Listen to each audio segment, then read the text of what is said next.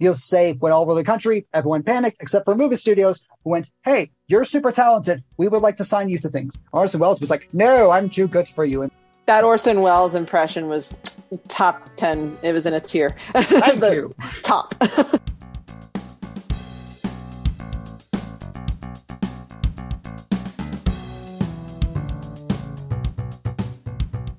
Hello, everyone, and welcome to episode 13 of Plot Devices. We've made it to episode 13, and we're fourth wall break. We're recording this on November 12th, so we're only one day away from making this a 13-13 situation. I don't know what that means. I don't study astrology. I don't know what any of it means. My name is Brandon King. I'm one of your co-hosts for today, alongside Samantha and Corvaya. Sam, how are you on this fine day? I am good, and I'm also just as clueless about astrology and everything ethereal, so I am glad that we are recording on the 12th, and I'm very overwhelmed with all the Disney Plus news, so very excited about to talk about that with you. We have all of that ready and lined up, ready to go. Unfortunately, Noah Guzman is not joining us today. He has better things going on in his life, and of course, we are incredibly supportive of him, and we will catch him next week. We do have a special guest coming to you guys later in the show, so just stay tuned for that. But for right now, we are going to hop into our main directive for today, which we basically said, screw the news. Disney Plus Day is happening again, and we should probably talk about it because we didn't know how much there was. And then a lot of things dropped, and then very little dropped, and we were all very confused. What we're going to do is we're going to go by this block by block. So we're going to do the Disney main proper block. That's all the animation, live action stuff. We're going to talk about Pixar stuff. We're going to get into the Marvel stuff. We're going to touch on the Star Wars stuff later on in quick hits. There just wasn't a lot of it. We are going to get started with our main Disney block. That is probably the bulk of where the most content came from. Among the things that we got a new clip for the upcoming Beatles documentary, The Beatles Get Back, which I cannot wait for. We got the first trailer for the Proud Family sequel. We got the confirmation on High School Musical Season 3. Bunch of other stuff. I'm not going to run down it all. I'm going to toss it over to Sam first and see what the heck of all of this list are you most excited for? And overall, what was your impression of the Disney Plus kind of lineup for a change? It's kind of funny. You already referenced to it earlier that it was a ton of news and then suddenly it wasn't a ton of news. So I feel like overall with Disney Plus Day, we got like a lot of concept art for things, some of which we already knew were happening, some of which we didn't. Either way, lots of ups and downs in this roller coaster here. But overall, I'm really excited about quite a bit of this news. So like, for example, the Baymax series, I think that looks adorable. And I think that Big Hero 6 didn't get enough love. And it's like a really underrated movie. And so I'm just happy to see Baymax again in some capacity.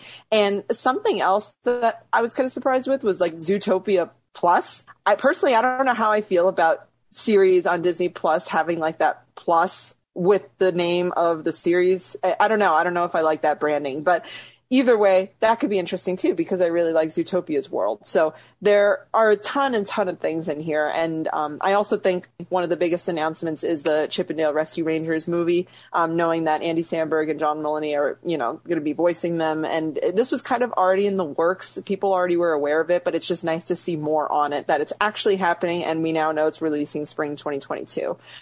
So personally, I never saw Rescue Rangers. I know I'm a bad 90s kid, but I actually never saw it. And so I need to really brush up on my pop culture there and watch some of the episodes. But Brandon, what were you really excited about in Disney? Someone described this on Twitter as like, if last year was, the Disney Plus, proper album, this was the Disney Plus B-sides. Like it was all the stuff that we should have gotten last year at the big Disney Plus event in December and just never got, whether it was production delays or whatever.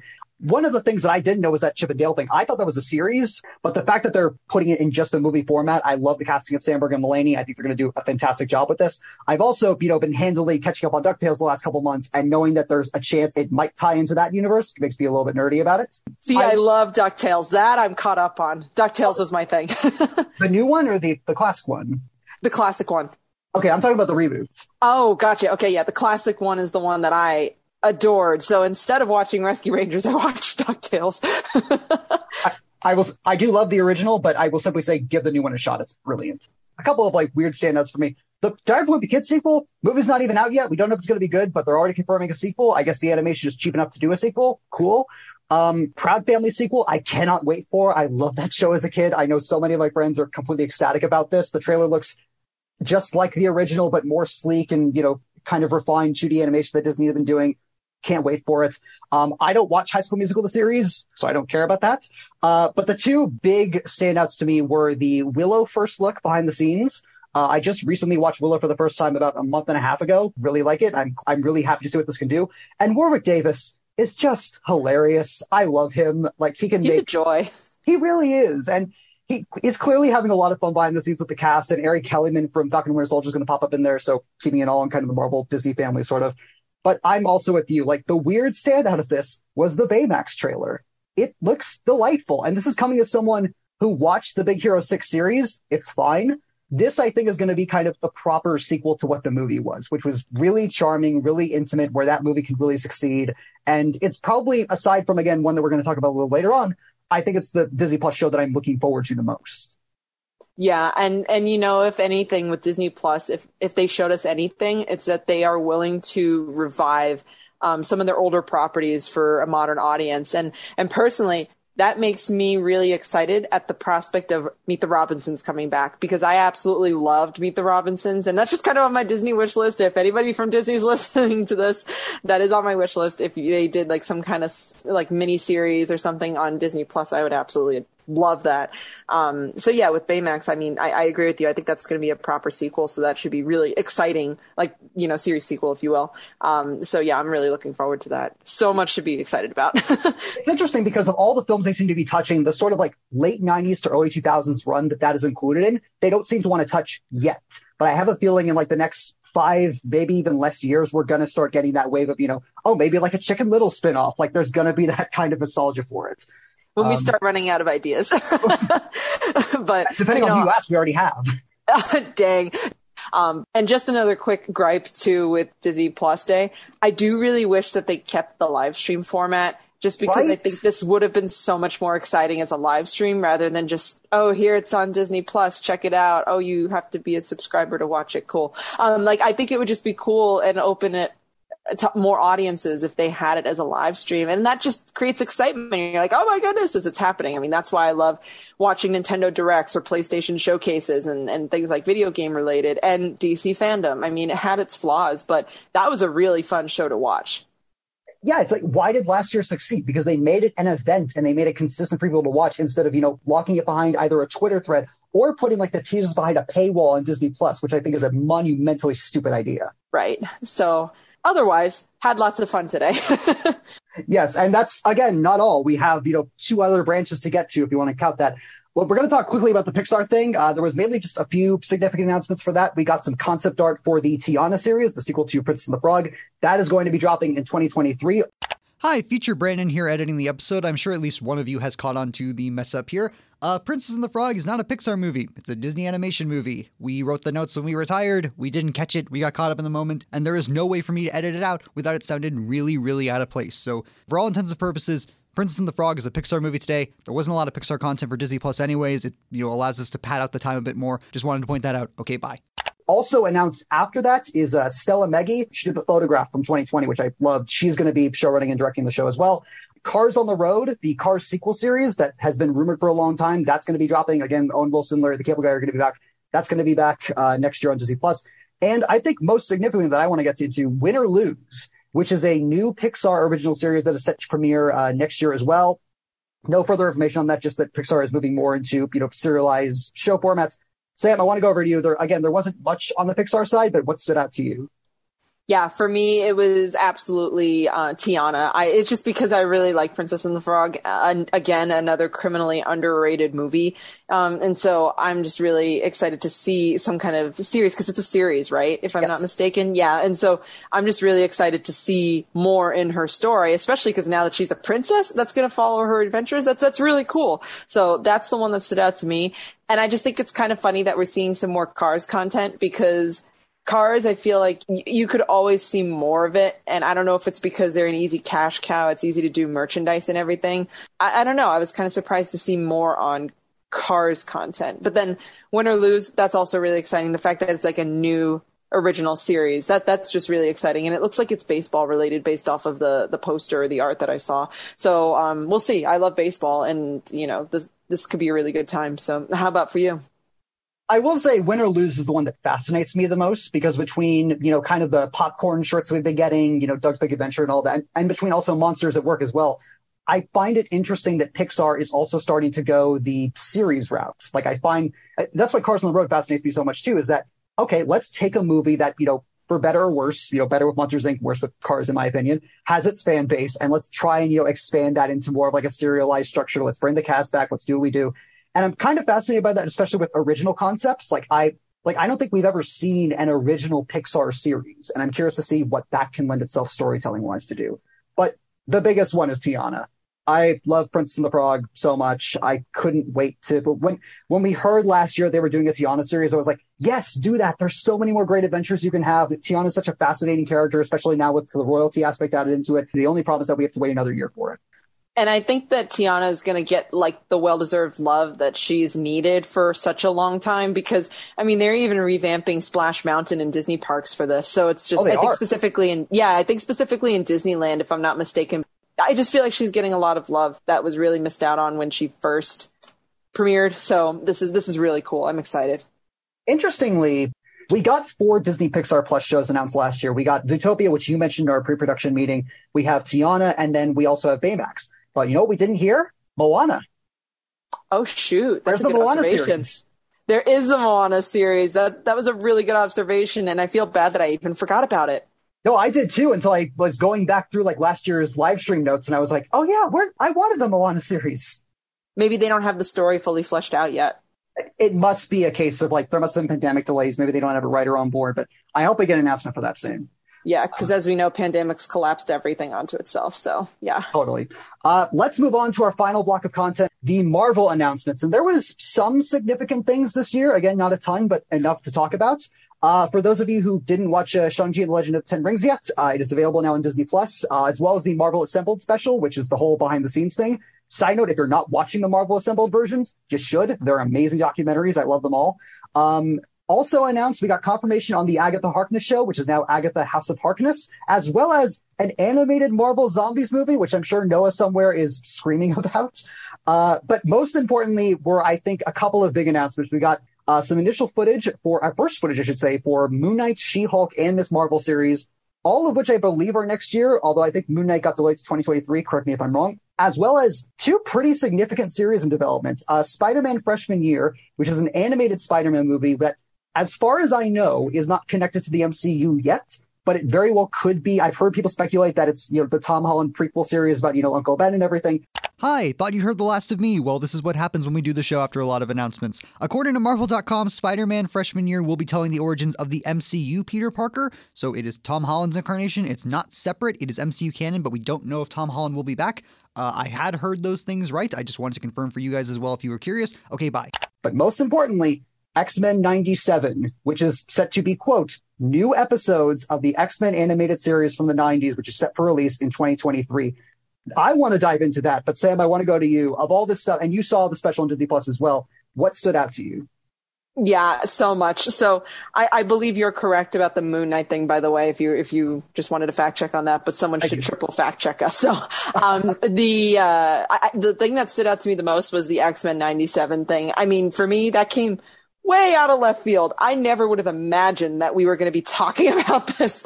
And funny enough with, X-Men, like, when I was younger, I would watch the series, but I didn't know much about superheroes back then. And so when I would watch it, I didn't realize it was X-Men until years later, like when I'm a teenager, I realized, oh, that was X-Men. And that was a big part of my childhood when I really think about it. So super excited to see more of that, especially like new episodes. Like, oh my goodness. And I know a lot of people are freaking out about that too. So that's the one I'm most excited about. How about you? I do want to mention real quick, because we didn't bring it up in this, there was an exclusive lip for Hawkeye, which we're going to be talking about in the next couple of weeks. It looks so good. It does look so good. I'm very excited for that series. It looks like it's a cool, witty, like, I don't know if buddy cop's the right word for it. A little bit, yeah. So I'm just really excited for them. That'll be really cool. And again, I keep, phrasing this every time we talk about Hawkeye. It's ripped right out of the Matt Fraction David Aja run, which if you have not read the Matt Fraction David Aja run, go read it. It's so good, and it's basically this. And again, the clip looks well directed and everything. That turning camera shot, like I can't get enough of. As is. What am I excited about? Well, I'm excited that people can, go see Shang-Chi if they haven't seen it in theaters. If you can watch it now, please. It's fantastic. We all raved about it. Go listen to our review. It's really good. And I should also say the She-Hulk footage surprised me because for the longest time, I haven't known what direction they'd be going with She-Hulk. I didn't know if they'd be going like the classic John Byrne, fourth wall breaking kind of thing, or more of like the recent kind of more serious Gamma family type stuff. It looks to be much more to the origins, like much more of kind of, Bruce Banner is kind of like the reluctant mentor and, Jennifer is just kind of wanting to live a normal life. But, oh no, Gamma nuttiness ensues. So we'll see what happens with that. But the biggest story to me is the X-Men stuff. I should put this right out there. I'm a diehard X-Men fan. I never watched the animated series. I know. Oh, you need to watch it. Oh, I'm excited for you now. This will be a fun adventure. I've heard it's amazing. It was just slightly before my time, and I was like a Wolverine, the X-Men fan. I was an X-Men Evolution fan, but that was like slightly before my time. But beyond the fact that I'm so happy for the fans who have loved this and cherished this for 20 years, it also goes to the question that we've been asking in the Nerd Space for a long time, which is, okay, when the heck are X-Men going to be in the MCU? Well, it's not the MCU, but Disney is doing something with X-Men as early as 2 years from now. And I think it's a pretty good sign that, as early as, spring 2023, we could start to get hints or maybe even definitive characters from the X-Men in the MCU. So I think that's a really interesting warning sign. And the fact that we're getting this with the original team behind it, I think is just great for fans. I'm glad you mentioned She-Hulk as well, because I wasn't that excited about it. I kind of felt indifferent about She-Hulk. I don't know much about the superhero, but then I saw that teaser or like that first footage and I was intrigued. I'm like, oh, this character seems super interesting. How to be like this much of a badass and a lawyer. I'm like, okay, I'm down for this. This seems like a really cool series. So yeah, that one surprised me. And now I'm more excited about that. And same with Ms. Marvel too. And so there are so many other announcements that popped up too, which I personally know very little about, like Echo and Ironheart and the I Am Groot series too. So it's like, oh gosh, there's so much, but at the same time, I wish we knew so much more so that we could talk about it, I will fully admit, I wish they had done full trailers, especially for Ms. Marvel, because I know that they're almost done shooting that, so they probably could have. But again, it is what it is. I also know that literally right before we did this, there was news that Doctor Strange 2 was doing reshoots, which is probably why we didn't get a teaser for that. So I thought that was interesting to point out. All right, that does it for our news segment today. Let's get into our quick hit segment, which will not evade Disney Plus news. Sam, do you mind going first, or do you want me to go first? Yeah, I'll go ahead and go first. So then, let's see. It's going to be a couple, fam. All right. So 3, 2, 1.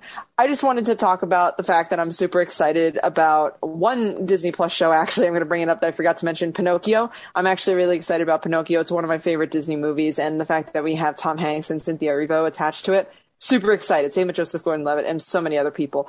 But I'm really excited for that. We'll see what happens with the live action because Pinocchio's been made multiple times over. But then my actual quick hit before the Plus stuff was Paul Rudd, named Sexiest Man Alive with People magazine. Super excited for him. Congratulations. As Ryan Reynolds said on, I think it was Jimmy Fallon's show, he has made a deal with Satan and has aged backwards. So that man deserves everything that he could possibly get and all the nods for Sexiest Man Alive. And time. I will say, as far as Pinocchio goes, I'm slightly looking more forward to Guillermo del Toro's weird and nutty take on Netflix, but I'll admit this one has my attention. See, that's the problem, though, is like Pinocchio's been made so many times over that it's like, how many times can you do that? So color me intrigued. Okay. And Tom Hanks can do no wrong. We know that. Oh, yeah. All right, on to mine, and I also am going to try and squeeze them too. In 3, 2. So, of course, the big thing that we didn't talk about, the Disney Plus news, Star Wars. Where was it all? Rogue Squadron got delayed, which we didn't talk about this week. There was a bunch of news with the comics got delayed. Seemingly, Lucasfilm just went radio silent, except for one pretty substantial thing. We got the first teaser for the Obi-Wan Kenobi series. It's mainly just Ewan McGregor talking about the series, Deborah Chow, the director, who also worked on The Mandalorian, talking about the series, and a bunch of really cool pieces of concept art. There's a piece that looks like it's the Inquisitor from the Battlefront games. I cannot wait to see if that's a thing. We get the shot of, Vader and Obi-Wan in the lava again. I don't know if that's, going to be a flashback or a new thing, but again, Hayden Christensen is coming back as Darth Vader. We can only assume that there will be some giant confrontation at the end.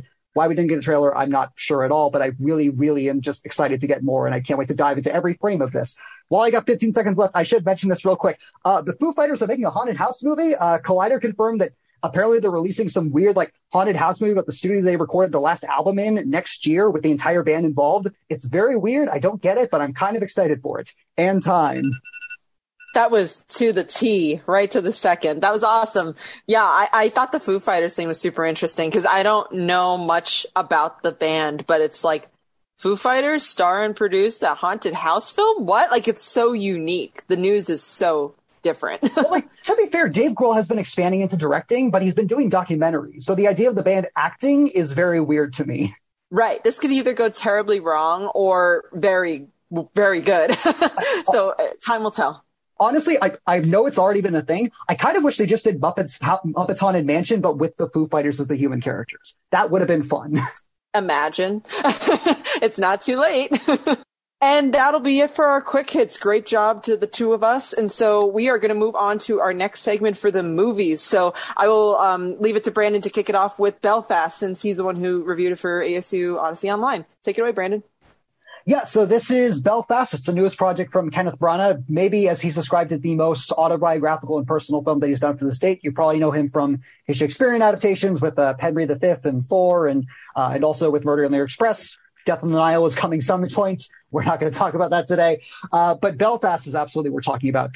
We follow a young kid named Buddy, played by a newcomer, Jude Hill, who I believe this is his first major acting gig. And he plays essentially kind of a copy-paste of Kenneth Branagh at that age. Kenneth Branagh was raised in Belfast, Ireland in the late 1960s during a period known as the Troubles, when there was a lot of conflict brewing between Catholic and Protestant residents. The Irish government and the British government were totally at odds with one another.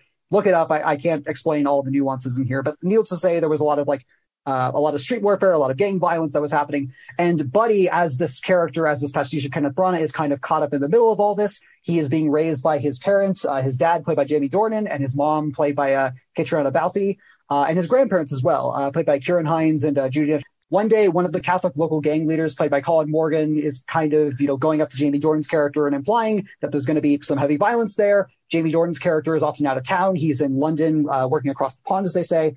And he's kind of having to reconcile with the idea of, do I have to move my family out of Belfast? Is this going to be unsafe for my family? Whereas Buddy is, beloved by the entire town. He knows everyone there. He is forging this relationship with a young classmate named Catherine, played by Olivia Tennant.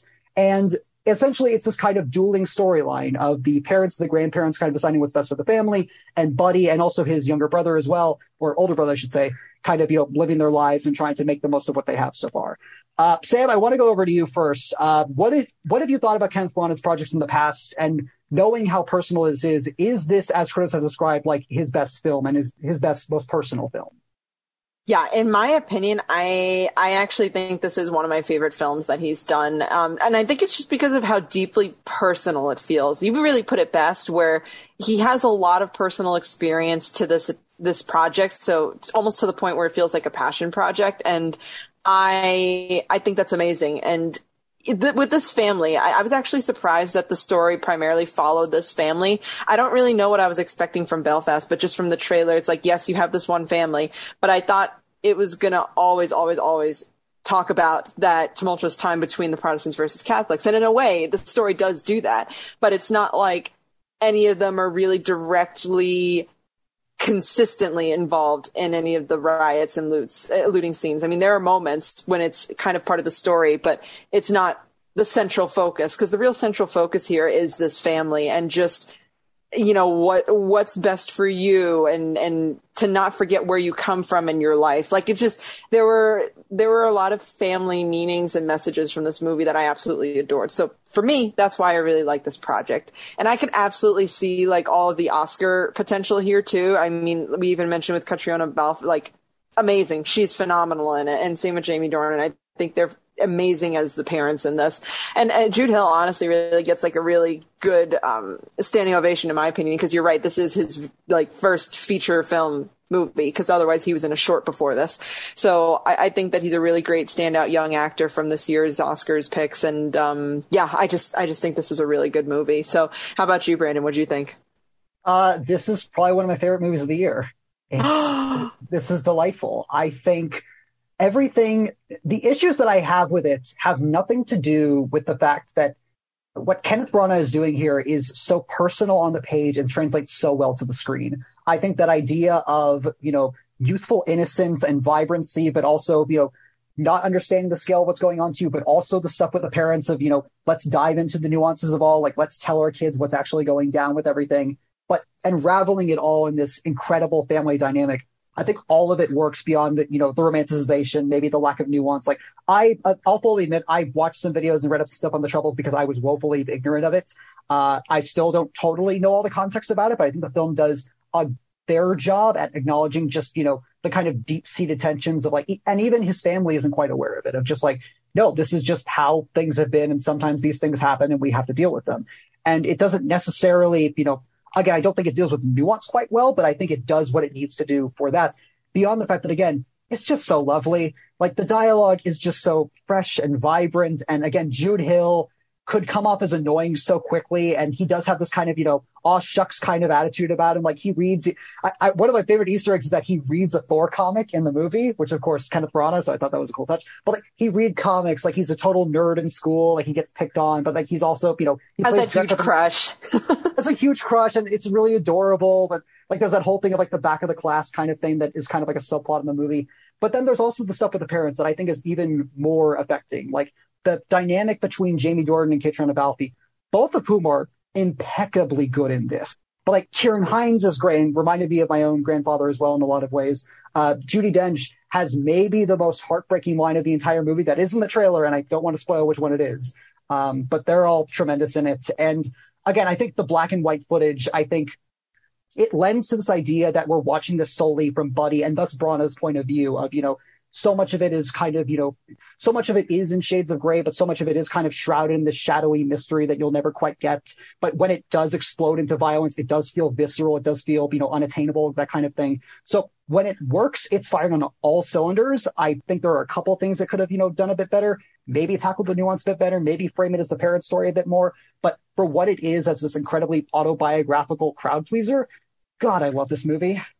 I appreciated so many of the positive things from it too, because, it could be a very negative movie if you really focused heavily on the tumultuous periods, but it's like, it's really positive when you think about this family, because, I mean, you even mentioned it on Twitter, I believe, Brandon, that scene where they're dancing with Everlasting Love. I was so good. Grinning from ear to ear when that scene was on the screen. I'm like, oh, this is so sweet. And so it's like, there are so many moments in this film where it's like, that is sweet. And like, I love Buddy's interactions with his grandparents. It reminded me very much of my own with my grandparents too. And it makes you miss your grandparents, if they're no longer here, but it's such a sweet movie, such a sweet family-centered movie. And I really appreciate the soundtrack too. Like if we're talking about Everlasting Love and everything, the soundtrack in the film's really fun too. But that, and then I really appreciated the witty writing as a nod to that too. So one of my favorite scenes was when he was talking to his grandfather about like his handwriting, and it's like, oh yeah, you could make that into a 7 or something, and then that way you have multiple horses in a race. And I thought that was hilarious. Like that's one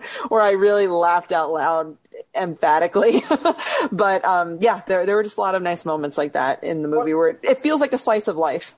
Yeah, or like even the scene where, he and his parents go to see Chitty Chitty Bang Bang and they're, rolling with the scene. Yeah. And you clearly get the vibe of like, no, this isn't, a Branagh pastiche. This is supposed to be Branagh. And you can also tell from that scene with, the Christmas Carol reenactment, which is, spoiler, it's one of the few moments of color in the movie. And you get that vibe of, a little kid sitting in a theater and seeing something that you don't quite know what it is, but you know that it's grand and, it's possibly attainable for you as an artist.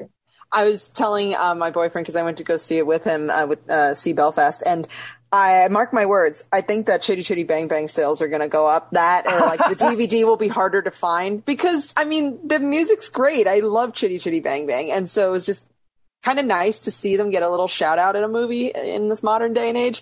So yeah, I feel like people could be like, what's that? And then they're going to find it, and all the DVD copies and stuff will be snatched up. But and I know we've talked about the performances a little bit, but I think for me, the standout is Caitriona Balfe. I think she has completely. I think she has to do so much heavy lifting in this. Again, everyone does, and everyone steps up to the task. Like Judi Dench can do this in her sleep, but I think Caitriona Balfe. I have not watched Outlander, so I'm not familiar with her work. I was mainly familiar with her in Ford v Ferrari, which she was great in. But this, she surpasses, I think, everyone else. She has the weight of a mother who is dealing with, having to raise these two boys by herself, by having to deal with all the problems on the street while the dad is out, providing, but is away from the family. And I think that weight just so translated to her as a performer. Yeah, completely agree. Yeah, it's not much of a spoiler if I just say supermarket, but the supermarket scene, that got me. Yeah, she's phenomenal in that. Like, that would be the scene they would use in the Oscars if they, slip a clip with the nominees. So yeah, she was amazing. I think they would use the trolley scene, actually, because I think that's more subdued. I could see the trolley scene too. Yeah, that's true. Because usually when you see the Oscars stuff, it's subdued scenes. Yeah, good point. True. I feel like for me, it's a pretty solid 9. Because like you kind of mentioned it briefly. I wish I learned more about the parents and have followed the parents specifically. But having said that, anything they did with like the grandparents and like his cousin or any of the other childhood friends, it's like, it was really, really nice. So they were very minor things with me. I absolutely love it. Would recommend it to anyone. How about you? Yeah, it's a 9 for me as well. It's a total crowd pleaser. Again, it's not the most smart film in the world. It's not going to, change your mind on, the geopolitics of, Ireland and England at the time. And it doesn't quite go as, visceral or violent as you might want it to go, as, that period was so tumultuous and so, widespread amongst, religion and class violence and everything like that. But for what it is, it will make you smile and grin and feel like you are a part of this. And when you finish, you will want to go back to it. The ensemble cast are tremendous. The cinematography really benefits from black and white. And I think, just for me personally, like, I reviewed Artemis Fowl last year. It was a train wreck. And so just to see Kenneth Branagh back on his, on his good director shtick, like, I've been defending the guy for years, and just to know that he still has this in him, I was so impressed and so happy to watch this. Again, if you are able to get out of theater, see it. It is playing in theaters right now. We would both totally recommend it. Brandon, we don't talk about Artemis Fowl in this safe space. I do. I had to review it. It was bad, okay? And so I guess with our ratings out of the way, we'll move on to the next movie we also have in the doc. It's a little later in our schedule, but like we keep mentioning as tonight's theme, we are only human. So we are going to go into The Harder They Fall, which that I was super excited about. It was one of my most anticipated movies. So Brandon, I'll leave it to you to do like the summary if you'd like. Sure. Idris Elba's second cowboy movie this year after Concrete Cowboy, which I'm almost certain will make my honorable mention this year because I think it's great. This is too, spoiler. This is directed by James Samuel, who is primarily known for his music work. I believe this is his directorial debut. I could be wrong. But it's at least one of his first feature-length projects, at least in that regard. We follow Jonathan Majors, who plays Nat Love. His parents are killed by a gangster named Rufus Buck, who is played by Idris Elba, and he is kind of scarred with this Christian cross symbol in his head. 20-something years later, he has formed the Nat Love Gang along with R.J. Kyler and, who is the other actor's name? Edie Gathegi. And they kind of, go on their merry way. They kind of, are a bit of a Robin Hood type gang, so to speak. He has a past relationship with Zazie Beetz, who is a brothel maid who kind of, owns this, kind of mid-1800s style brothel. Needless to say, we then cut to Keith Stanfield and Regina King. They are members of Idris Elba's gang, who then break him out in this incredible train chase sequence. And they essentially take over this town as a way of, luring Nat there as kind of a final act of revenge against him. We also have Dion Cole, who is the exiled mayor of that town, as well as Danielle Deadweiler and Delroy Lindo, who are kind of the law enforcement side of things. Delroy Lindo pops up as Bass Reeves, who is a real-life Midwestern deputy as well. And that kind of leads to the whole thing, which is that the very first line of the movie that you see is that these people lived, but this is a fable. So this is based on real, Black and African-American outlaws and, people like that. But it is very much a fictional story as being told by this. It's written by James Samuel, and his co-writer Buzz Yakim, playing on Netflix right now. Sam, I want to go over to you first. What expectations did you have going into this, and what did you think of The Harder They Fall now that we're getting to it? Yeah, it exactly fit my expectations. Just to quickly cover that question, but I also wanted to throw in some clarification that James Samuel, this is his second movie that he's directed, because the first one he directed was They Die by Dawn, and then he had a short for Jay-Z Legacy, and then The Harder They Fall. So he's very early into his directing career, so it's totally, I think this is really strong for an early project. So this movie did exactly meet my expectations. Like, when I saw the trailer, I was like blown away because it felt like a Quentin Tarantino movie, but without being so visceral. It's like, it's more about the aesthetic, something that's a little stylish and a little witty at times, and anything's done with flair. And so, yes, there are moments where there are some pretty visceral injuries, but it's not like to the Quentin Tarantino level, in my opinion. But having said that, all the actors in it are really, really phenomenal. And I'm not that familiar with Jonathan Majors except for recently with Marvel and everything. But I just think that this was exciting because I like Zazie Beetz, I like Idris Elba, and I also love Lakeith Stanfield, who is phenomenal as Cherokee Bill in this movie. So I just thought that, it really did meet my expectations, and I had fun with it. So how about you, Brandon? This is, I'll put this out there right now, it is totally a style over substance movie. It absolutely is. and I've actually seen some people compare this as like the movie Quentin Tarantino wishes that he could make, which I think is a little bit of an apt comparison. Like, it has that same kind of, dialogue pacing and action pacing and, visual stylization to it. Again, I would not be shocked if James Samuel was at least a disciple of Tarantino, if not just admired his work. And I kind of really enjoy what he does with this. If nothing else, it's a blast. Like, it flies by its runtime. There's always something happening. And I was particularly impressed with it on a technical level. Like, who's the costume designer? I have her up on the hill. Antoinette Massam, who's the costume designer for this, and Mihai Malamar Jr., who is the cinematographer. They do such great work with Samuel in establishing this incredibly dense but incredibly vibrant tone to the whole thing. Like, every costume is different. Every shot feels like it was, perfectly arranged kind of thing. Even in the action sequences that are weirdly bloody, there's a couple of them where it's like almost like a roller coaster cam, where it's like kind of flashing back and forth between the bodies. It's incredibly visceral. Yep. It's like if you're watching a Jackass stunt almost, but like in the most classy way. The cast is stacked. Jonathan Majors kills this. Like, Regina King is amazing, but you're right. Lakeith Stanfield is the standout here. He does so much with Cherokee Bill. There's this stoicism to him. There's this kind of honor amongst thieves type theme that the movie's kind of going for, that Idris Elba's character tries to get across, and he does a lot with it.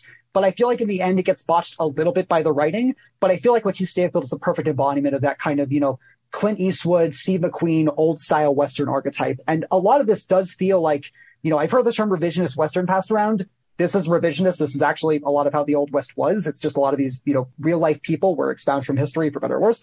But I love, like, Delroy Lindo as Bass Reeves kind of representing that angle of it, of, he wants to get involved and just can't. Like, very much a la The Watcher and What If, and then eventually he does, and we're all like, yes, he's involved. We love this. It's a total blast. It has depth to it. I love the journey that Nat and Rufus, Jonathan Majors and Idris Elba's character kind of go through in tandem with one another. And again, it's solidified by the ensemble cast, the style of it. I completely get if the screenplay is lacking to some people, because I do think that there are some things that I would have liked to go more in depth on, and the ending doesn't quite work for me, but it's a total blast. I would totally recommend it.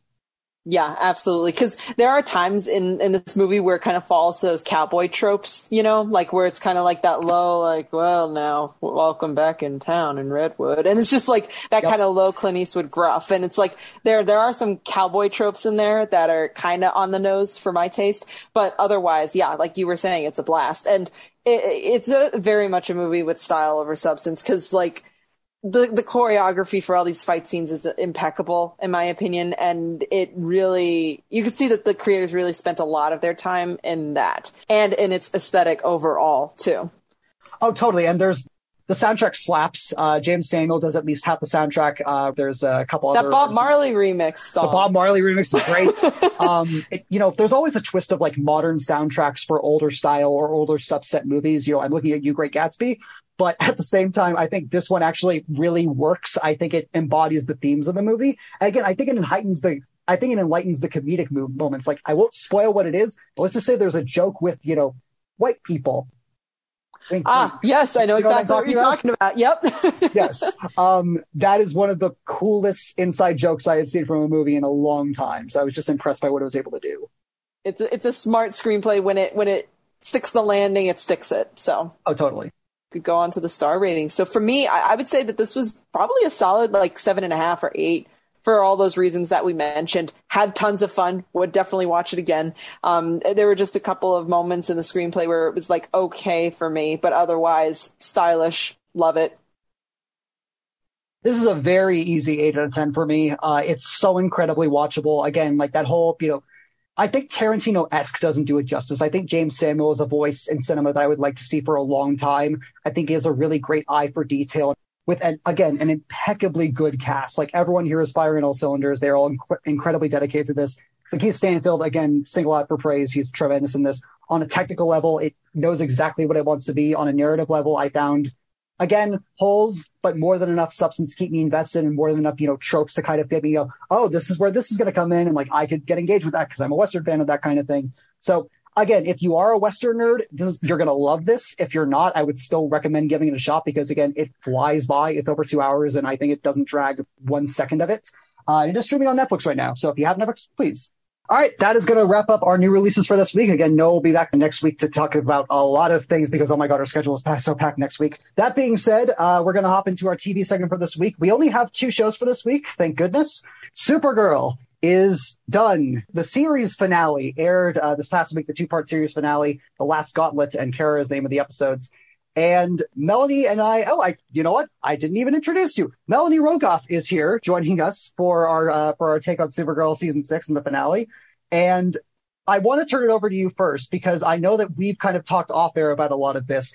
What was your expectations going into the finale and what did you think of it as a whole? Sure. First of all, thank you for inviting me. So I had a lot of expectations and wishes for the finale. I was obviously hoping for Lex to be defeated once and for all, which, spoiler alert, did happen, although it was in an interesting way, but we'll touch on that later. I wanted Supercorp to be canon, which did not happen, and it was disappointing, and I was like, of course it didn't happen. Of course. Thank you, CW. Once again, you have disappointed me. But otherwise, I didn't really go into it with many expectations.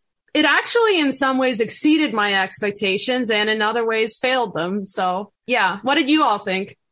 Season 6, and I'll go into the Supergirl thing as a whole when we get to our series review, which we will be paying tribute to the entire series as a whole. But as far as season 6 goes, I think the stuff that it does really well, I really appreciate, but it is also a really huge mess.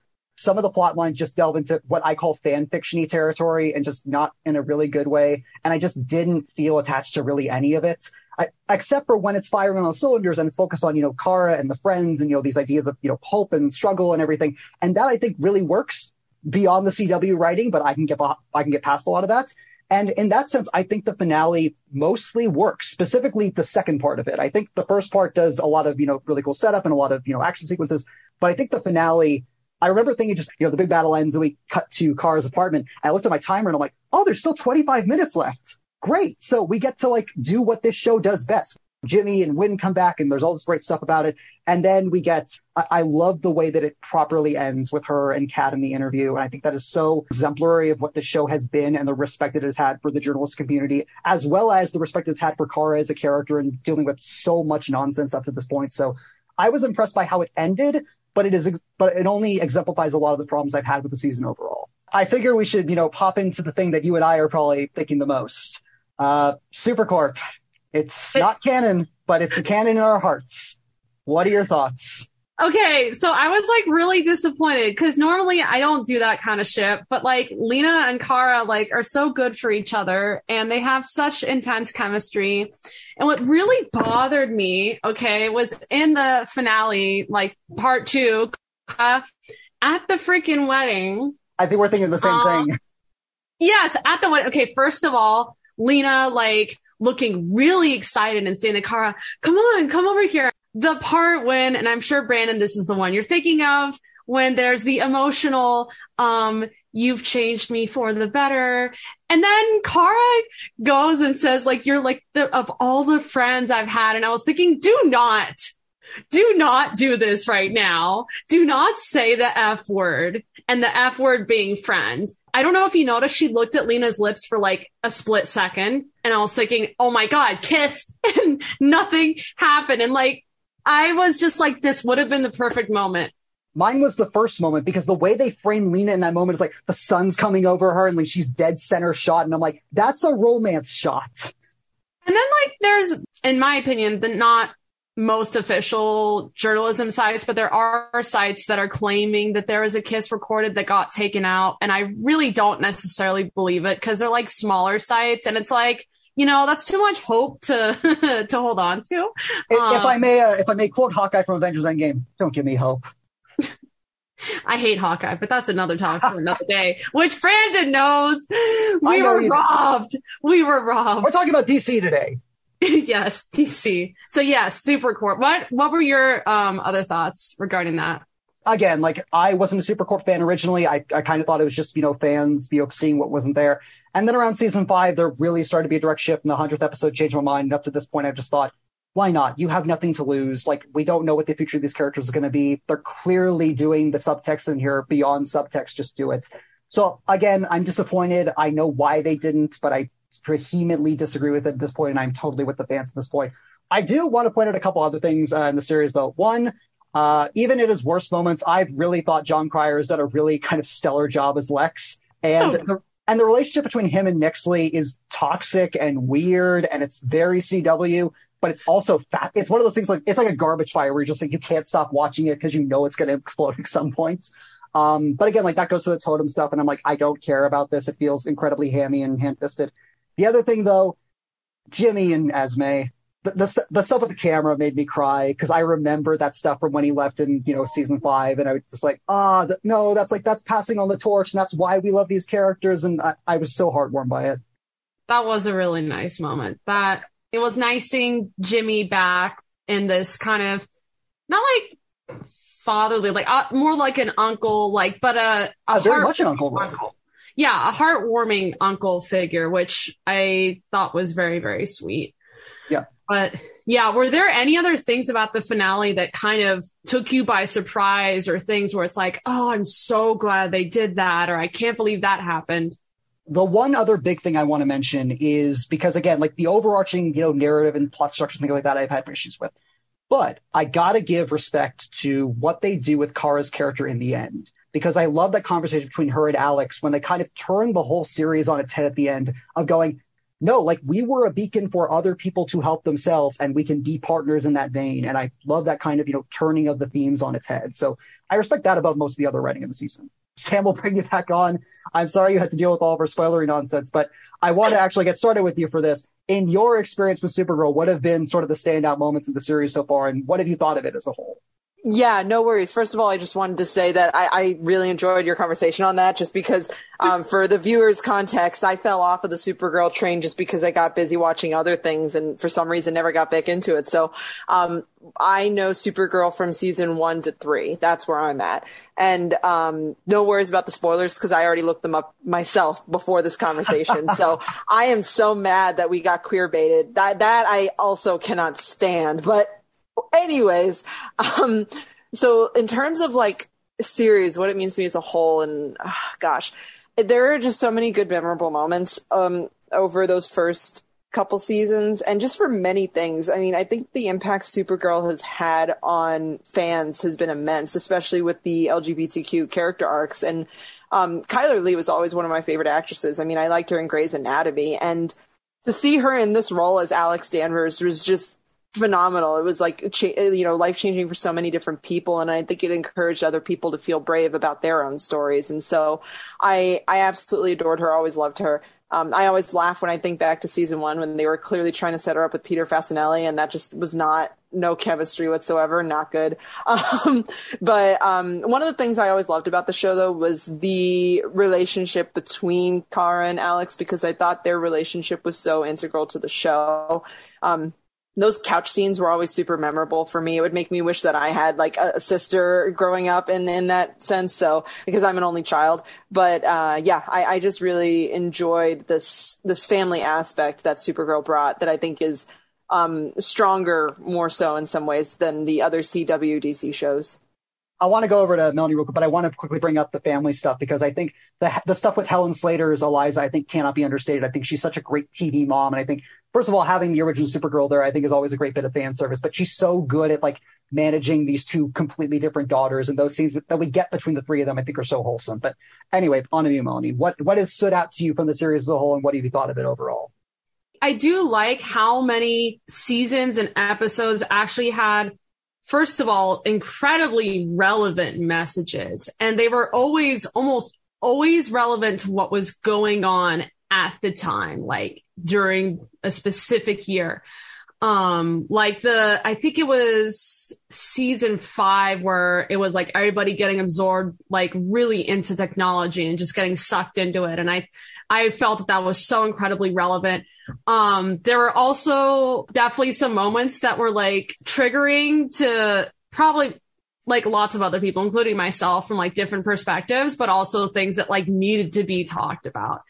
But ironically enough, one of my favorite things about the show was the music selection. So literally one of my best, like in my opinion, one of the best moments of the series was when Supergirl is riding up to the White Martians blasting Oops, I Did It Again by Britney Spears. I remember watching that scene and being like, this is the most Legends of Tomorrow thing that Supergirl could possibly do. And I am so into this. This is so amazing. And it was just so well done. And then like the fact that they played Landslide by Fleetwood Mac at like the end of the finale, I was like, that almost made me cry. Cause that song like always almost makes me cry. Never like fully, just always the almost. Let's see what else. I really liked the introduction of Orlando's character. And I know that that kind of does go back into the later season, but I think he was just very inspiring. I really appreciated the whole notion of just because your background may be one way doesn't mean that you have to become that. Like you look at Lena Luthor and like, you know, obviously her brother is Lex, like one of the most heinous villains in the series. And she could have chosen to completely fall into the same path that he was on. And she did sort of fall into that, but then she fell out of it. But at the end, she chose to be a hero. And I think that that is so poetic and so beautiful. And it shows that no matter what circumstance you've been brought up in, no matter what has happened in your life, like you choose what your destiny is going to be. You choose the path that you were going to take. That is not for anyone else to take away from you. And I found Lena Luthor, honestly, she was just one of my favorite characters, probably because of that, because she was so insistent on being her own person.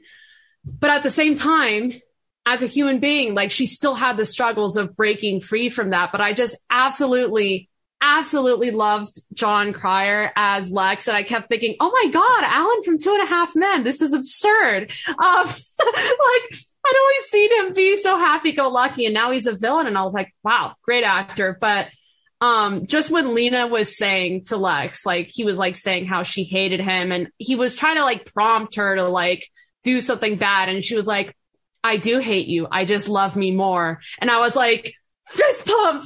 Yes. Yes. That was like literally one of my favorite moments. But, honestly, just the series as a whole, I hated the season that Reign was in because honestly, it terrified me. Like legitimately terrified me. And there definitely were bumps along the road. It's definitely, in my opinion, like a maybe 7 out of 10 show. It's not perfect, but for what it's worth, it espouses a lot of really good values, has a lot of really good morals, really stands for the truth and doing what's really the right thing. And I think that that is also really important for people to be seeing and taking in, because I don't think enough media outlets expose that. Not enough TV shows or the like have those kinds of messages. And I think that's what we need to see more. Sorry, I have a lot of thoughts. No, I get it. I brought you on for that reason. I will simply get into my points as this. Supergirl is a flawed show. The first season is not good. I think even as the seasons go on, the writing has roller coasters of emotional value for me. The plots don't necessarily make a ton of sense, and their side characters are a dime a dozen. That being said, I think Supergirl is what more superhero shows and properties need to aspire to.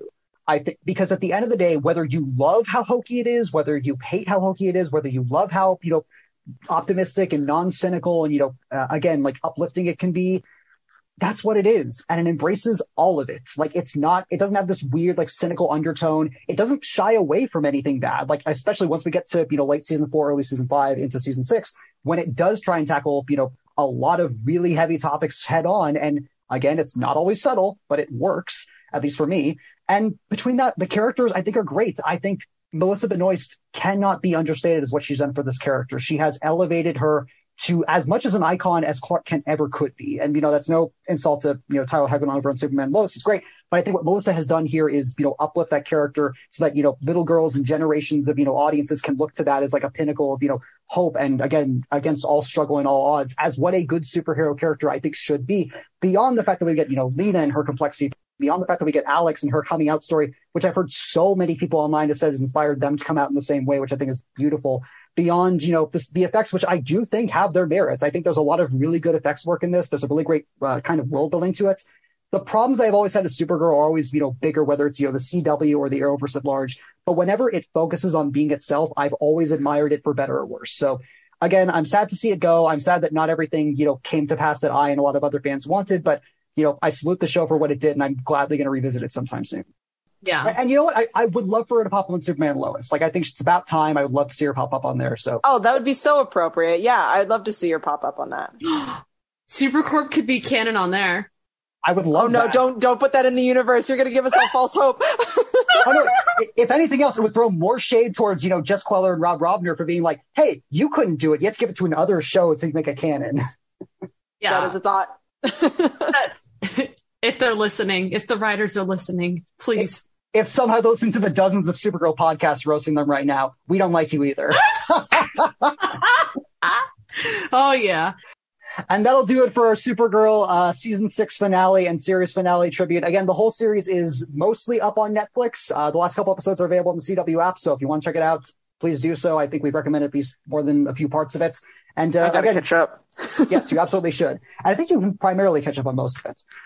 For right now, we're going to move on to our second and final TV show for today, Netflix's Maya and the Three. This is the newest series from Jorge Gutierrez, who, if you are not familiar with the name, he is responsible for the criminally underappreciated El Tigre series on Nickelodeon and the even more criminally underappreciated Book of Life movie from 2014. He reunites with a lot of cast from that movie, specifically Zoe Saldana and Diego Luna. Zoe Saldana here plays Maya, who is a warrior princess of the Tekka people. Needless to say, this is sort of in a somewhat prehistoric Mesoamerican kind of melting pot world where, the gods are real. There's, sacrifices, there's mythologies and prophecies. I won't give too much away, but basically what it is that there is thought to be a prophecy about Maya and her brothers. It is deemed false. They find a new prophecy in the wake of this big battle with the gods, and Maya is sent by her parents, who are voiced by Jorge Gutierrez himself and Senta Anquija. And she basically has to go off and find these, warriors, the three of Maya and the Three in the world. One of them is a friend of like the animal jungle kingdom, voiced by Stephanie Beatriz. One is a kind of, meat-headed but good-hearted gladiator type, voiced by Gabriel Iglesias. And one is an aspiring sorcerer named Rico, voiced by Alan Maldonado. Together, they must team up to kind of, to fight off the evil gods threatening all of their kingdoms, as well as discover, Maya's heritage within herself, which may or may not be more secretive than we think it is. I watched the whole series. Sam, you got about halfway through. I think I'm correct. Yeah, I did. The episode that I left off of was the Barbarians that you were mentioning. So, right. So then on to you first. How familiar with you with Gutierrez's work, and does this live up to the hype? Yeah, so with Gutierrez's work, I actually adored Book of Life. Like you said, criminally underrated. And I was telling Brandon a bit off camera that I have a good memory of seeing that movie with some friends, because we did a really weird double feature of first seeing, I think it was Book of Life and then The Judge. I don't remember which order it was, but those two are very weird combinations. Anyways. And I joked saying, like, I hope it was Book of Life second. Yeah, because that was like a very happy movie. So I'm trying to remember which order it was. Either way, a good time. But I do really like Book of Life. So I was very excited about Maya and the Three. I remember when the trailer first dropped and I'm like, oh, excited to see this. For me, it kind of didn't live up to my expectations. And I think it's because I couldn't follow it with the story. I mean, the story was really interesting. The premise is really great. And I think that there's a lot of theology and lore behind it. And there is a lot of love into the like Mesoamerican influence here. For me, it was like, I kind of found it cheesy and kind of weak and kind of melodramatic. There were times when it just felt so obviously like, hey, not bad, Rico. Yeah, not so bad yourself, Maya. Hey, guapo. And it's just like, I don't know. It's like everything has to have a label. And even in this podcast, I don't think I often say your name much. And I don't think you to me either, unless we're like, take it away, Brandon. Not really. But otherwise, like, yeah, in casual conversation, you don't always say names. And so It just didn't feel natural to me. It felt kind of robotic. So I think that was my biggest gripe with it. But having said that, the story, it's just really, again, interesting. And it was surprisingly dark at moments. I didn't expect as much death as there was. So, for what that's worth, that was just interesting. And the voice acting, though, was a lot of fun. I still like Zoe Saldana in there. And then I honestly really like Diego Luna as Zatz too. But that's also a whole other story and gripe that I have about Zatz and Maya and how it felt like they were trying to force them together. And I did not like that. It made me feel gross. But I would love to hear what you thought, Brandon, because you saw the entire series. Spoiler, they don't stop with the Maya Zatz dynamic. Oh no. Oh no. But yeah, this was one of those projects that kind of had like a free pass to me. Like, I knew Jorge Gutierrez was working on something after Book of Life, and I was hoping it was a Book of Life sequel. He's apparently still doing that, and fingers crossed that eventually comes out. But this was like, I will watch anything that he does. Like, I think El Tigre is criminally underappreciated. The fact that we only got the one season is tragic to me. Jorge had such a great voice in this. And he does in this too. Like, he voices the king, and he clearly is having a lot of fun with this. Zoe Saldana is fantastic. Like, she's really darn good. And what I love about this is that she feels right out the back such like a natural leader. I love how the show examines kind of the ambitions that certain leader types will have of like, oh, if I'm confident enough and I know what I'm doing with this, then I will, succeed in this. And that's very clearly not Maya. Like, she fails a lot. And, it just goes throughout the series of being like, yes, you can think you're doing good as much as you want, but if you don't have, a team and people who care about you beside you and the resources to do it, like, you're not going to succeed with it. And I like Maya's journey throughout that, along with the behind the scenes stuff with her character that I didn't love at first, but I think as we get into the last 2, potentially 3 episodes, I found myself getting really emotional with it. Like, I like where it goes.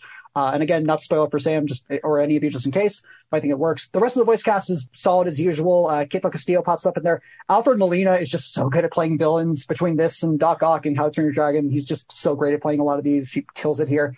And again, I agree with Sam. Like, I love the notion that the show embraces its, Mesoamerican, Latin America type roots of it and kind of meshes it all together in this great kind of melting pot of, mythology and story and everything. And I think when you take the story as mythology, a lot of the other things I can look past. Like, I'm with you. The dialogue is not great, but I can go towards some of the big strokes of it of just being like, oh, these characters did this thing and it moves on to this thing. And I don't have to necessarily worry about like the dialogue nuances of it all, because it is very much played up as like, Maya is a new chapter in this culture's mythology, and the gods that she surrounded herself with are part of that story. So when I could look past those things, it works. But you're right, it's very clearly a kid. But at the same time, like, I acknowledge what you said earlier about like it embraces the idea of, death as not, the end, but of the next life. A lot of these, ancient myths would kind of get across and things like that. And I love how it ties that all together. Yeah. Overall, like, I'm really glad to hear your feedback on that too, because I with only finishing half of it, you wonder like, oh, how much of it gets better? And I still intend on watching some more of it. In the background, did you feel that some of the background characters were kind of under-animated? Yes. There were a lot of background characters that just looked like orbs kind of bouncing. Like, yes, they had facial features, but like the most minimal facial features possible. I think the art style in this is fantastic, and I love what Gutierrez and his team do with it. Animation-wise, I think you can tell that either some of it was rushed or maybe it's too ambitious for its own good. Yeah, because that was something that I noticed too, where I was like, is that a child or is that an orb? So, is that a me figure? Yeah, with the little ball hands. Yeah. But yeah.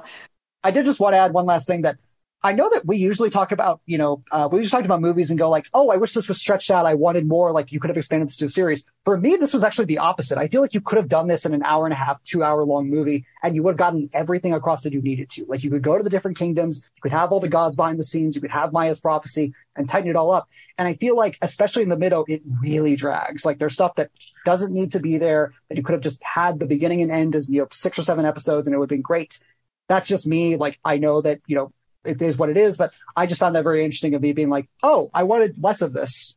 I totally see that from the first 5 episodes that I watched. Yeah, you could have totally fit those first 5 episodes in like 20 minutes, maybe totally. 30. Yeah, that's a really good point. I wonder what that stylistic choice was for a series versus a movie, because it could totally have been like a good movie. I guess we'll move on to our rating then. For me, I'd probably give it like a 6 for how much I kind of trashed it. But I really appreciate the voice acting because the actors worked with what they had. And again, art style is really fun when it stuck the landing. So yeah, probably a 6 for me. How about you, Brandon?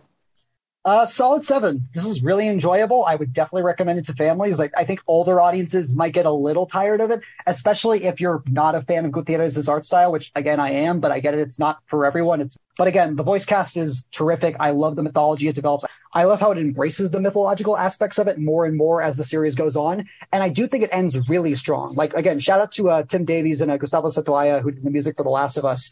They do the music on here, and it's terrific, especially in the last couple of episodes, I noticed. So, again, check it out if you're curious. I think it is worth a shot. I think it's worth to support this kind of animation and this kind of style that isn't, so homogenized. But I'm just telling you, like, it's not amazing.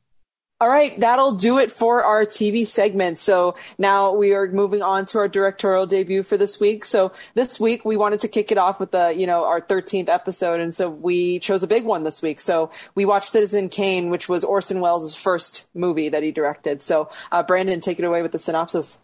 Yeah, we figured for our 10th directorial debut, we might as well take a big one. And what's bigger than what might be the biggest directorial debut of all time? We could literally do a whole show about the behind the scenes. We're not going to do that because it would probably be boring for us. Citizen Kane. This is, of course, Orson Welles' first project from 1941. Prior to this, Orson Welles had been probably best known for his War of the Worlds infamous broadcast. Needless to say, went all over the country. Everyone panicked, except for movie studios, who went, "Hey, you're super talented. We would like to sign you to things." Orson Welles was like, "No, I'm too good for you." And they were like, "We'll give you complete freedom, like absolute freedom and Final Cut privilege." And Orson Welles went, "Okay, sure." That Orson Welles impression was top 10. It was in a tier. Thank you. Top. I appreciate it. I love how my Orson Welles impression is just slightly deeper me. This film is written by himself and Herman J. Mankiewicz. If you saw Mank, directed by David Fincher last year, that essentially tells that story. Again, we could dive into that whole thing too. But needless to say, Citizen Kane follows actually not Orson Welles' character of Charles Foster Kane, who is a newspaper magnate in this movie, loosely quote unquote based on William Randolph Hearst. He's William Randolph Hearst. It actually follows William Allen's character, Jerry Thompson, who is a reporter for the News on the March newsreel system, who is essentially researching the death of Charles Foster Kane, played by Orson Welles in this movie. Again, Orson Welles directed, wrote, produced, and starred in this movie as Charles Foster Kane. He has died of old age, and his last words are Rosebud, and the entire country is going, "Well, what the heck is Rosebud?" And Jerry Thompson is basically going, "I'm going to find out." And so the whole movie is in a, at the time, revolutionary style, told in a series of flashbacks. We follow Jerry as he interviews a lot of people from Charles's past. He follows his ex-wife, Susan, played by Dorothy Comingore. He follows Jim Geddes, who was the rival governor at the time. He follows a bunch of other people, Mr. Bernstein, who was his manager at the time, played by Everett Sloan. And that's essentially how the movie is told. Like, we are shown all these flashbacks, and we have to then gather what Charles Foster Kane's life was like, and then what eventually might have led to his death, and what regret he might have had to his death with the infamous Rosebud line. Sam, I want to go over to you first. I never seen Citizen Kane. It is probably one of my biggest movie sins up to this point. Have you seen it at this point, and does this live up to the, decades of hype around it as one of the greatest films of all time? I've never seen it either, so we're both frauds. We're frauds! Hooray. So I'd never seen it before, which I know is terrible as someone who calls himself a critic, and I haven't seen one of the most critically acclaimed, biggest directorial debuts ever, and arguably like the best movie ever made. So, after saying all that, when I watched this, I was really excited to learn that we were going to do this movie. So I really liked it aesthetically. I feel like it was a movie that was so beyond its time in production design and value in that. Like, it's amazing because it was actually on a pretty low budget. If I'm not mistaken, they made this movie with a super, super low budget. And so something that really surprised me about this movie was the budget, because when you look at that production value, it, for me, doesn't feel like it was only about $839,000. Like, that's insane. And so because of that, I thought production wise, it was really beyond its time. And it was just really exciting to know that a lot of these actors, this was the first time that they've been in a movie as well. So it wasn't just a first for the director, but the first for a lot of the actors in here too. So I think that this is a movie that I admire more than I adore, because I absolutely recognize all of its great points in its contribution to film. But for me, I thought the story was like, I don't know. I thought it was okay. And maybe because this is a mortal sin for saying this, but maybe because I thought it was too old and I saw it too late in my life. I have no idea what it is, but I just kind of had a hard time kind of connecting to some of these characters. But I, again, enjoyed it for what it was and recognized the classic that it is. I'm mostly with you. I do think this is great. Like, I actually think this is a great movie. Is it the greatest movie of all time? I don't know quite about that. I think I'd have to sit with it a bit longer because, again, I just saw this as we're recording maybe a couple days ago. I don't quite think it's overrated. I do think it is a bit above itself. Like, the people who would call this an Orson Welles vanity project are not wrong, beyond the fact that he has, a ton of say in the production and making of this, and he is, for all purposes, the de facto star. And like you mentioned, he was one of the few people who had acting experience prior to this. And I think it kind of shows on screen. Like, Charles Foster Kane is a fascinating character, but I think he is one of the only fascinating characters in this. I think everyone else is very much played as, a bit too one-dimensional, a bit too, kind of obstacles in the way of Charles's journey or in the way of Jerry's looking for the truth. And I wish we had gotten more to delve into those. Like, I wish we got more into Susan or more into his first wife or more into Mr. Bernstein or things like that. And I think Susan, yes, I emphatically agree with that. Yes, who is, of course, based on, the relationship between William Randolph Hearst and Marion Ravenwood. Again, go watch Mank. There's more explained there. We don't have time to delve into it all. But I will say, from a technical level, it deserves all the acclaim it gets. Like, Greg Toland cinematography at the time was groundbreaking. And at the time, no movie was being done like that. And simply from a screenplay point of view, whatever you want to say about how much credit Mankiewicz has on this, what he and Wells do with this is revolutionary for its time. Like, no movie was told entirely through flashbacks, which is basically is.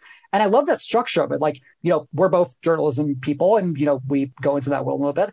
And I love how, it kind of embraces that idea of, at the time, you think it's a good idea what Charles Foster Kane is doing. And as you go further down the line, you're like, no, he is just embracing power for the sake of power and doesn't recognize the institution for what it is. Yep. Yeah, this was one of those movies that's like All the President's Men, where it's hailed as one of the best journalism movies as well. And so I think that because of that hype over the years, maybe my expectations were too high or something, and that's my own fault right there. But like, this is also absolutely a love letter to journalism in a way, both for the good and for bad, because like you said, he was just power hungry. So it's, it was really fun to kind of see that character arc. But yeah, overall, like I mentioned, it was just like one of those kinds of movies that you definitely admire for what it is and for the classic that it was. Totally. And I will say, for as much as I call it, slightly a vanity project, and I stand by that, I appreciate how Wells goes just completely all out with it. Not just with, the set designs and with, the exorbitant monies and the parties and, the musical numbers, which are, really cool. But like, all of it, I think, transcribes to, again, how fascinating Charles is as a character. Because at the end of the day, Charles is a character who comes from nothing, sees power as a grab to, success and morality, quote unquote. And once he gets there, he completely loses himself there, to the point where we get to the ending and nothing has been learned by his character. Like, spoiler if you haven't seen the movie, but nothing is learned by Charles in the end. Like, he has, a calming device essentially in, whatever Rosebud is revealed to be. But by the time we get there, nothing has changed with him. He is still the same, arrogant, power mad person that grew into that system. I love the way that it frames his story as, all American, the boss that everyone likes. And then by the end of it, you very clearly recognize, like, no, this character is flawed and we have had to follow him for the last 2 hours. I will also end with Bernard Herrmann's score, which was his first major score, of course, going on to work for Alfred Hitchcock a lot and then work on Taxi Driver. This is one of his best scores. I love it so much. Like, it's grand and jalopy, and, it's not even including the musical numbers. But again, it's one of the things that I respect, and it's also one of the aspects of the movie that I truly love about it. No, that's a good point. Yeah, the music was really good. It's especially in a time when music was so influential in movies. Not to say that it isn't now, but it's just a different kind of importance. And it really brought this atmosphere of like mystery to the film. So yeah, definitely shout out to like the music. That was great. And it does. And I will say the mystery just by the end is good. Like, it's satisfying. Like, for me, I didn't quite know what the twist was going to be. And when you get to it, it's like, oh, that actually makes a ton of sense and is a little bit tragic to the character. But at the same time, again, because none of the other characters I found as interesting, I could only take it so far. Yeah, we are exactly on the same page with that. So yeah, ratings then? Yeah, sounds good to me.